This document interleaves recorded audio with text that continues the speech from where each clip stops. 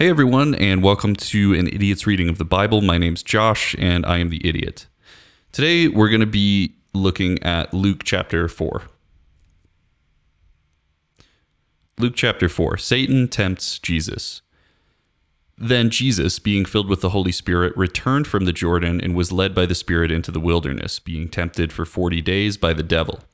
And in those days he ate nothing, and afterwards, when they had ended, he was hungry. And the devil said to him, "If you are the Son of God, command this stone to become bread." But Jesus answered him, saying, "It is written, man shall not live by bread alone, but by every word of God." Then the devil, taking him up on a high mountain, showed him all the kingdoms of the world in a moment of time. And the devil said to him, "All this authority I will give you, and their glory, for this has been delivered to me, and I give it to whomever I wish. Therefore, if you will worship before me, all will be yours." And Jesus answered and said to him, "Get behind me, Satan, for it is written, you shall worship the Lord your God, and him only you shall serve." Then he brought him to Jerusalem, set him on the pinnacle of the temple, and said to him, "If you are the Son of God, throw yourself down from here, for it is written, he shall give his angels charge over you, and to keep you.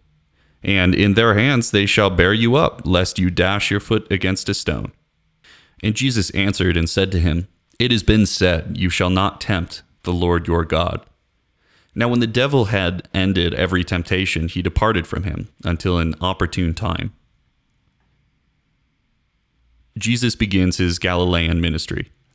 Then Jesus returned in the power of the Spirit to Galilee, and news of him went out through all the surrounding region, and he taught in their synagogues, being glorified by all. Jesus rejected at Nazareth. So he came to Nazareth, where he had been brought up. And as his custom was, he went into the synagogue on Sabbath day and stood up to read. And he was handed the book of the prophet Isaiah. And when he had opened the book, he found the place where it was written, "The Spirit of the Lord is upon me, because he has anointed me to preach the gospel to the poor. He has sent me to heal the brokenhearted, to proclaim liberty to the captives, and recovery of sight to the blind, to set at liberty those who are oppressed, to proclaim the acceptable year of the Lord." Then he closed the book and gave it back to the attendant and sat down. And the eyes of all who were in the synagogue were fixed on him. And he began to say to them, "Today this scripture is fulfilled in your hearing." So all bore witness to him and marveled at the gracious words which proceeded out of his mouth. And they said, "Is this not Joseph's son?" And he said to them, "You will surely say this proverb to me, 'Physician, heal yourself.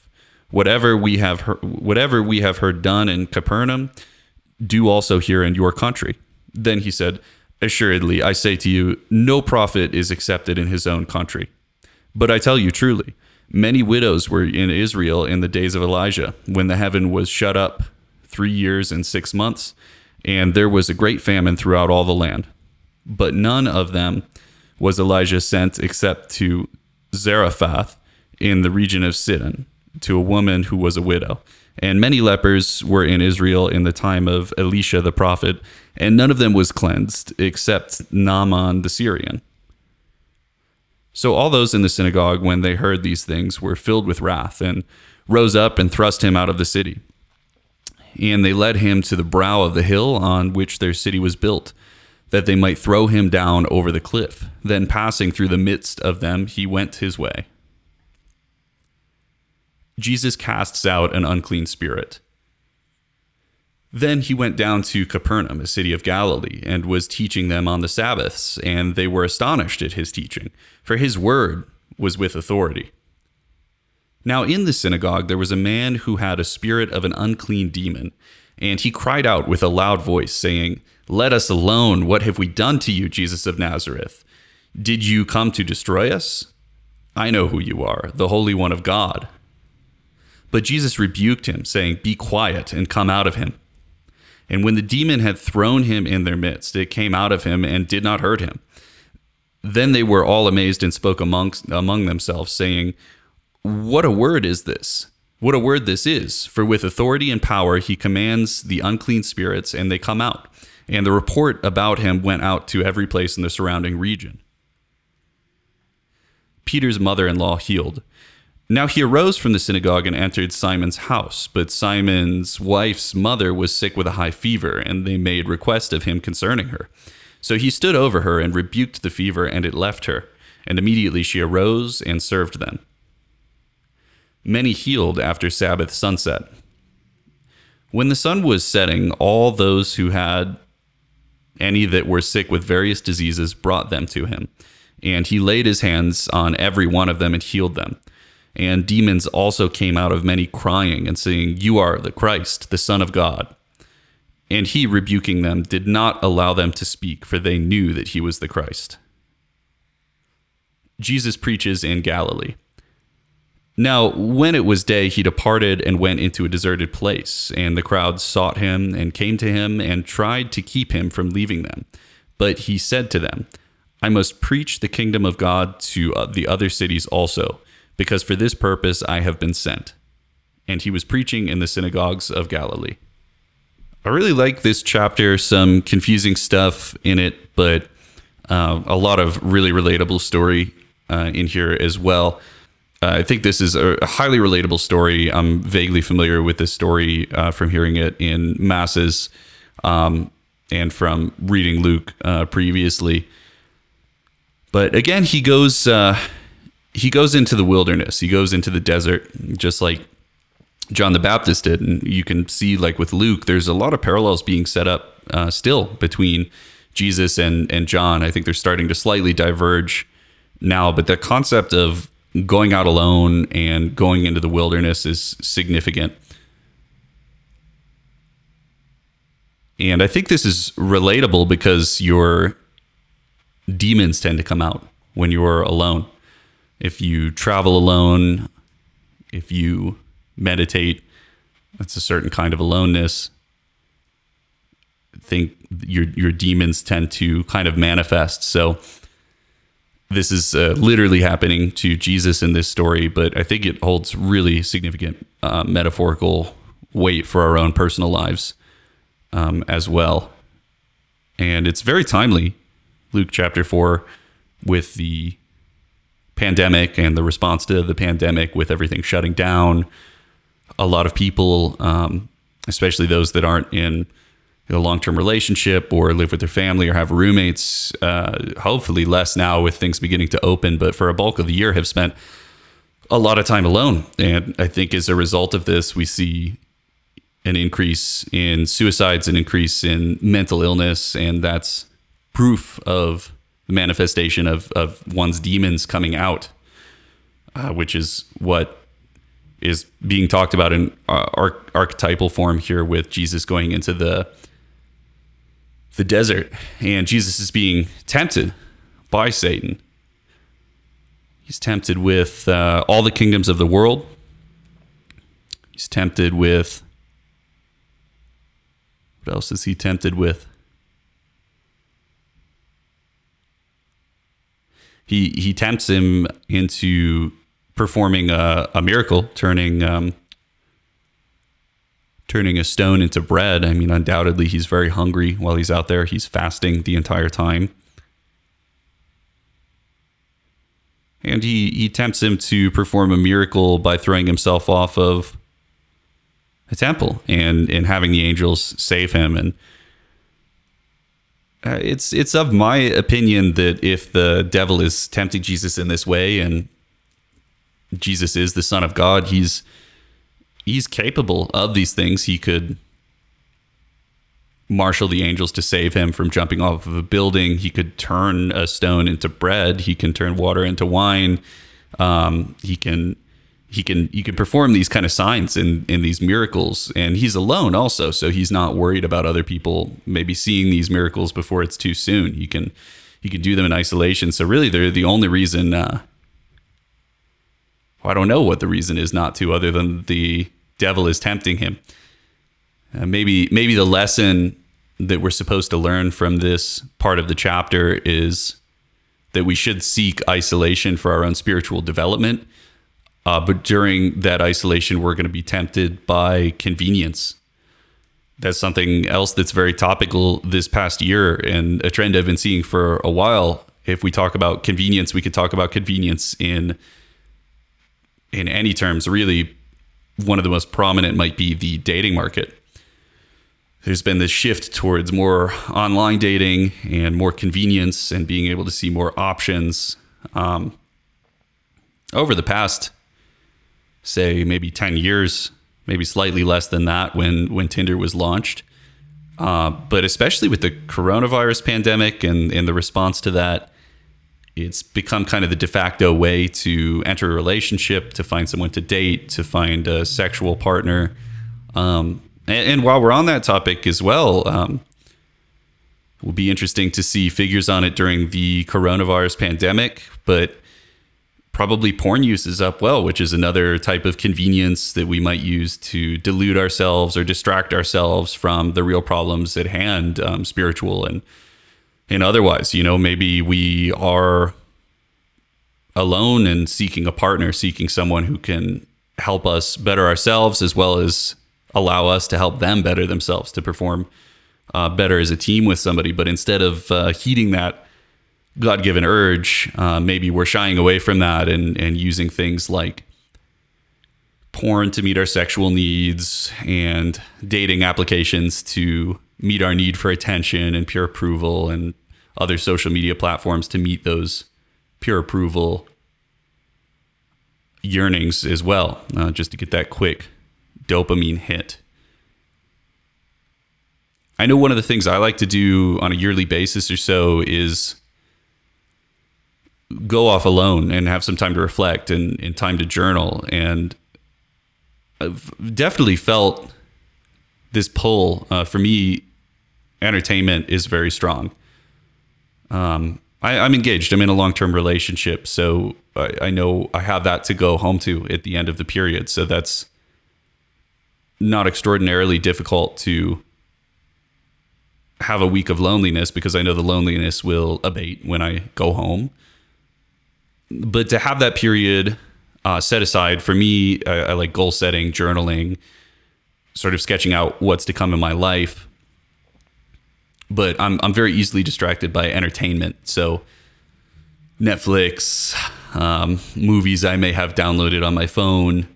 And I've found that a struggle when on those sort of trips to almost resist being in the moment and resist that sort of, I don't want to call it bleakness, but maybe that's the best adjective I have if we're using the desert as a metaphor for this. It's a little bit boring and understimulating compared to daily life. You've cleared off social interaction from the table. You've cleared off work.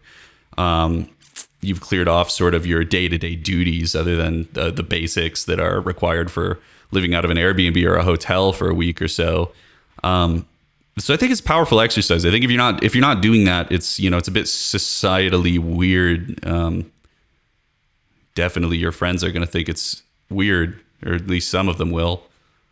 But I think it's worth doing. I think it's worth setting aside time for yourself to go into the wilderness. If you live by a desert, more power to you. I did a retreat by myself in Joshua Tree a couple of years ago, and that was extremely restorative. But it was difficult. It had austerity. That was the word I was looking for instead of bleakness earlier. It had a sort of sense of austerity and simplicity to it that allowed me to work on my spiritual development a little bit. So definitely I would highly recommend it if you have the opportunity to do so. If it's a financial issue, as long as you can get work off, take a tent, go camp, go off into the wilderness alone for a little bit, I think is the message of this. We can abstract that a little bit more metaphorically, but let's just leave it at that. So then we have a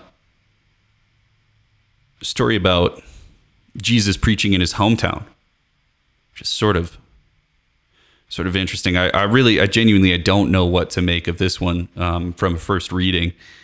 Essentially, the summary of that is it looks like he's been away for a while. I don't really know how long. I mean, obviously the 40 days and the 40 nights are outlined above. He's been to see John the Baptist and been baptized, but how long prior to that has he been away from home?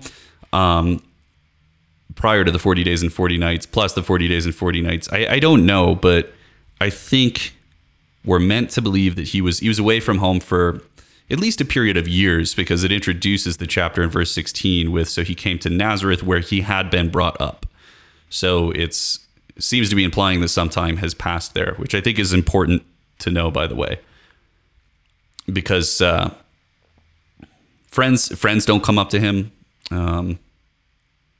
Family doesn't come up to him, but some people recognize him. So they ask in verse 22, is this not Joseph's son? So a few people do recognize him. And he gets a really weird reaction from reading scripture in the synagogue. I think essentially what he's saying in verse 23 through 27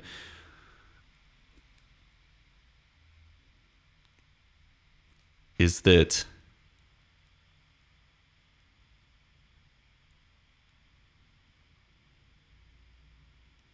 he's not going to perform miracles just because it's his hometown, is my kind of reading of it. I don't know what to make of that. But anyways, the reaction from the crowd is not good. I mean, despite the fact they know he's, that's his hometown, they chase him out of the city, and it seems like they're thinking about throwing him off of a cliff. But then really interesting phrasing in verse 30, then passing through the midst of them, he went his way. So that's kind of intriguing. If you think about this like a cinematic kind of Hollywood movie, this character Jesus is being chased by an angry mob, and so they chase him out of town, and then they chase him to this precipice, a brow of the hill on which their city was built. So one foot wrong, and he's over the cliff. He's dead. And usually when that happens in a movie, there's a Deus Ex Machina, some kind of plot device, person, character thing that allows them to either fall off the edge and survive. They're somehow caught, or somehow maybe somebody distracts the crowd and they're able to get away. But in no movie ever does that character without speech just walk through the middle of the angry mob and just continue moving. I'm honing in on something with this, but I'm still dancing around it a little bit. If this could be taken metaphorically for whatever it might be taken metaphorically for rejecting Christ, maybe in your own life. That's something I went through recently. Something very, very sad and depressing happened to me, where my puppy died, a new puppy. And I was really mad at God. I was really mad at Jesus while I was going through it. I mean, obviously it's a terrible thing to have happen, and prayed for the puppy before he died while he was sick, and it just didn't seem to help. So I felt a lot of anger, and I prayed about that anger. I said, I hate you, Jesus. I hate you, God. I felt that way. And fair enough. But once the dust settled, once the emotions died down a little bit, here I am doing a Bible podcast, and I still believe that Christ is the Son of God. I still believe in God. I'm still very much a Christian. So what does that mean? I'm not sure, other than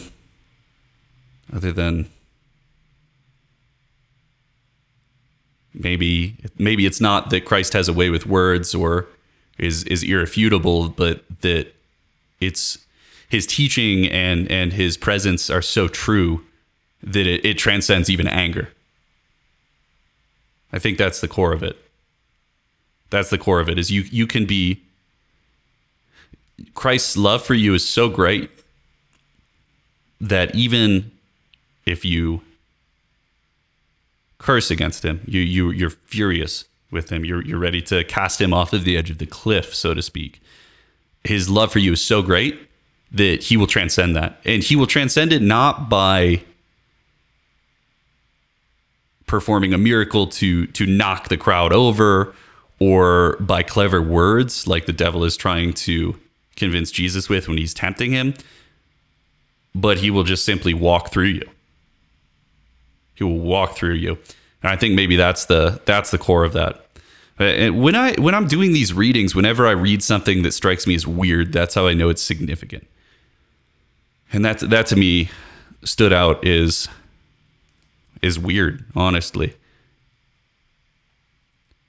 So for the rest of the chapter, Jesus casts out, it says, an unclean spirit. Maybe that's some kind of a demon.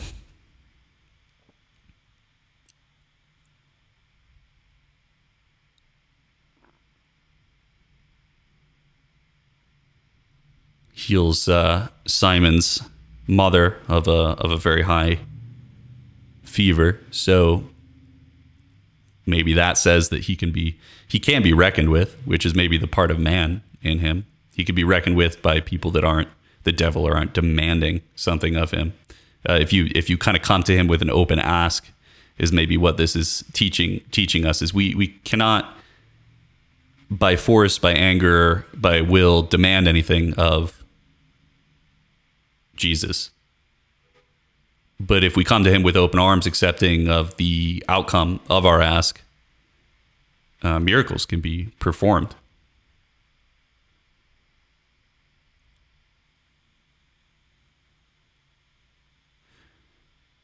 The chapter ends with Jesus taking his leave. He's about to take his ministry on the road, which again is a pretty stark contrast we have between him and John the Baptist, where people go to John, but it's setting the stage for Jesus's, let's call it Jesus's ministry on the road. I like that. So he's going to travel from town to town, and I think I discussed this in the last episode, that's the core difference between John the Baptist, who is, a holy man, but Jesus is more than that, because you don't have to go to him. He meets you at your level. And that's in a broader sense too. I mean, geographically, he's going to be going from town to town to spread his ministry. But also in a broader sense, if you're a sinner, if you're having the worst day of your life, if you've just done something horrible, if you're depressed, if you're nihilistic, you don't have to seek him. He's going to meet you at your level. And I think that's where I'm going to end for the day. Thanks for listening.